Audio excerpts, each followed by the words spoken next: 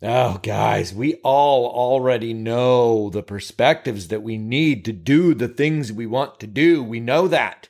We get it. The knowing isn't the problem. We are masters at knowing. We know. It's the doing of the knowing. How do we do what we know we should do, but we don't do, you know?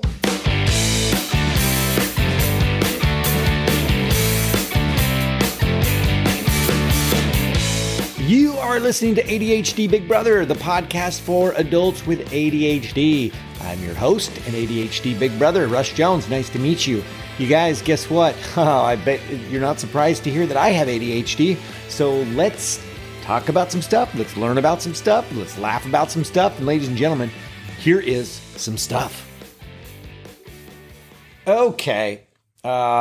Perspectives. You know, and I'm going to throw mindset in there too. I do not love that word, mindset. It sounds too sports related. It sounds too sports related and impossible. You gotta have the right mindset, man. You gotta get your mind in the game and just do it. Well, that's great. How? Lobotomy? I have ADHD. My brain is rogue and it's out of control. It doesn't mindset. It mind forgets. And it does plenty of that. And I don't care that that's a dumb play on words. It's how I feels. I do want to sidebar here a little first before I get into this perspective deal, because some of you may not know me personally. One of my 3 listeners out there might be a total stranger and wondering, who the fudge pucky is this guy to tell me anything about my ADHD and about perspectives? So, okay, I get it. So here's a quick history of me, why I'm here, why I'm doing this. This stuff does not come to you from an out-of-touch millionaire self-help guru, at least not yet. I'll get there. Right now, I have $0 million, and I do have a day job. I'm squeaking by, and I come home tired, and I work on this podcast as a passion project that hopefully will help you. Is podcasting my passion? No, it's not. But it is fun, though. I have to be honest. Sitting here, talking to myself, pretending to talk to you, that I would say that's fun. It's entertaining to me, and hopefully it's entertaining to you. My passion, however, which I've solidified after years of introspection and looking back at what I've done and what I've been passionate about, and I've come to this realization that I am here to help simplify complicated things for people. That's my deal. That's my jam. If you were to ask me if I had a jam, what would that jam be? That would be my jam. And I have a couple of examples of that from my past. Like when my kids were being potty trained, I wrote a potty training book.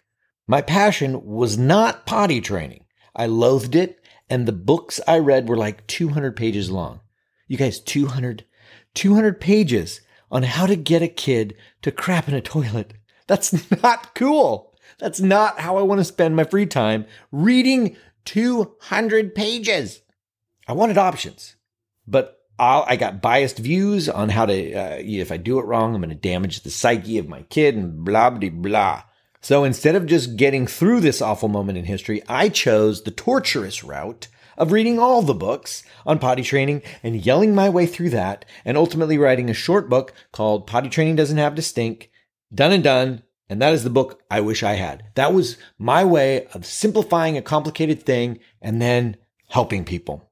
You will not see me out on the trail, the book selling trail, doing workshops on how to get your kid potty trained, because I don't actually care about the potty training.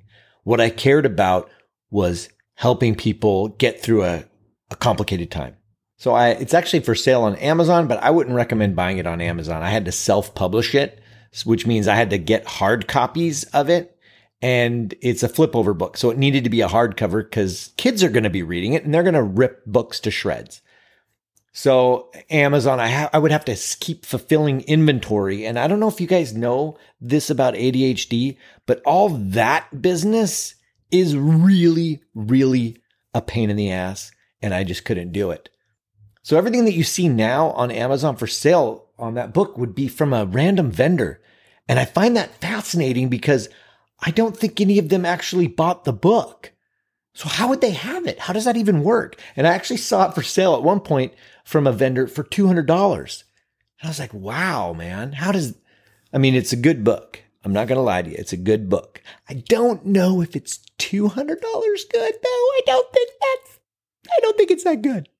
And here's another one. The other thing I found myself doing this was back when I was a realtor. I found that first-time home buyers, they were undereducated, ill-informed on the process of buying a house. And they handled the process so out of whack and in the wrong order. So I spent a ton of time and money and energy into creating an unbiased course and a workbook to make the home buying process as simple as possible. And I'm super proud of that. And it's all fueled by this passion to help uncomplicate things for people. So that's why I'm here. I'm always excited to talk to people, share things that do and don't work for me. And guys, now I'm in my mid-40s. Anything I put energy into, especially after doing a day job and coming home, it has to be something that I feel I can sustain over time and something that I'm already doing now and that I could see myself doing even if I didn't have a day job. And that's how I've come to helping people with ADHD, especially who struggle to get started. That was a monumental hurdle for me. And as a fellow ADHD sufferer, do we call ourselves sufferers? It feels like we're suffering. So, and that's another thing you should know about me is, and I've said this before, I'm not on board with the whole superpower and love your ADHD business. It's the only great thing about it is that it allows us to connect, you and me, better because we all can relate to the garbage we deal with. So, there's that. But anyways, as a fellow sufferer of the ADHD, that was a monumental hurdle for me. And I don't want it to be a monumental hurdle for you. Alrighty, that's me. Let's talk about you. How are we going to fix this executive function nonsense?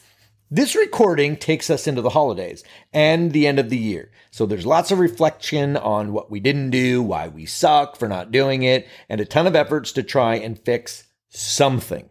So let me offer you a new perspective on having a new perspective. We think that once we start thinking a new way, that everything falls into place naturally. But that's not how it works. And that were not for me. I can't tell you how many gurus I've listened to who, in the moment, they motivated the hell out of me, gave me hope, got me excited, put me on a path to success. And then a week later, the motivation dies, the work never truly happened, and I only have myself to blame because I'm a big loser that can't figure it out. I'm dumb.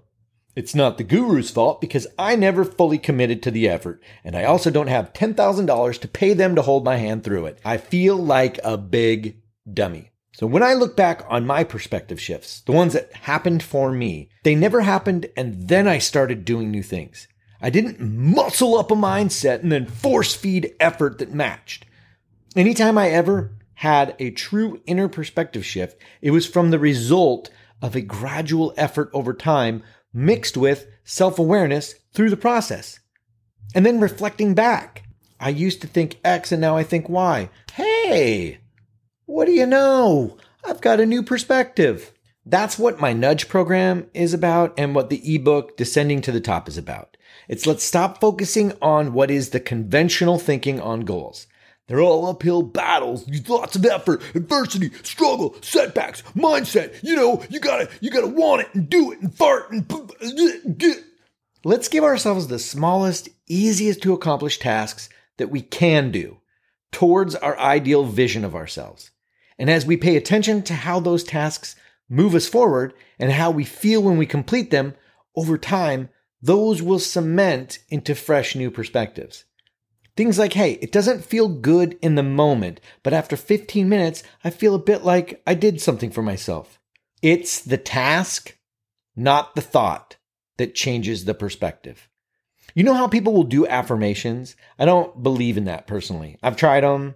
I've never successfully altered my perspective or behavior by repeating a thought in the mirror over and over and over. I know exactly the perspective that I want. It just never takes when I don't believe it.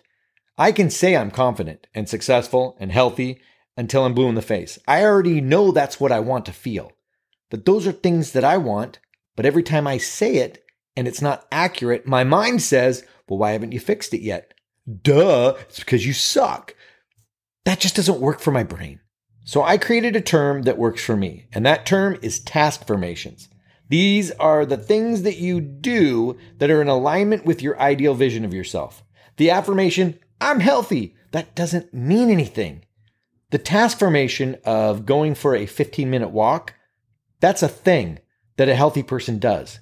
And over time, those task formations, they keep your ball rolling downhill towards your goal. And when you mix that with the self-awareness of checking in with yourself and how they make you feel and what this means about who you are, that's when you start recognizing these perspective shifts. And I'll bet you anything, some of them will be similar to the gurus, and some of them will be completely unique to you. Here's a task formation that works for me. I want to be the type of person that wakes up to a clean apartment. Like I want to go in to make my coffee in the morning and my kitchen is clean. And if you are a listener of this podcast, you know full well that cleaning the kitchen is one of the most feared and loathed things in my life.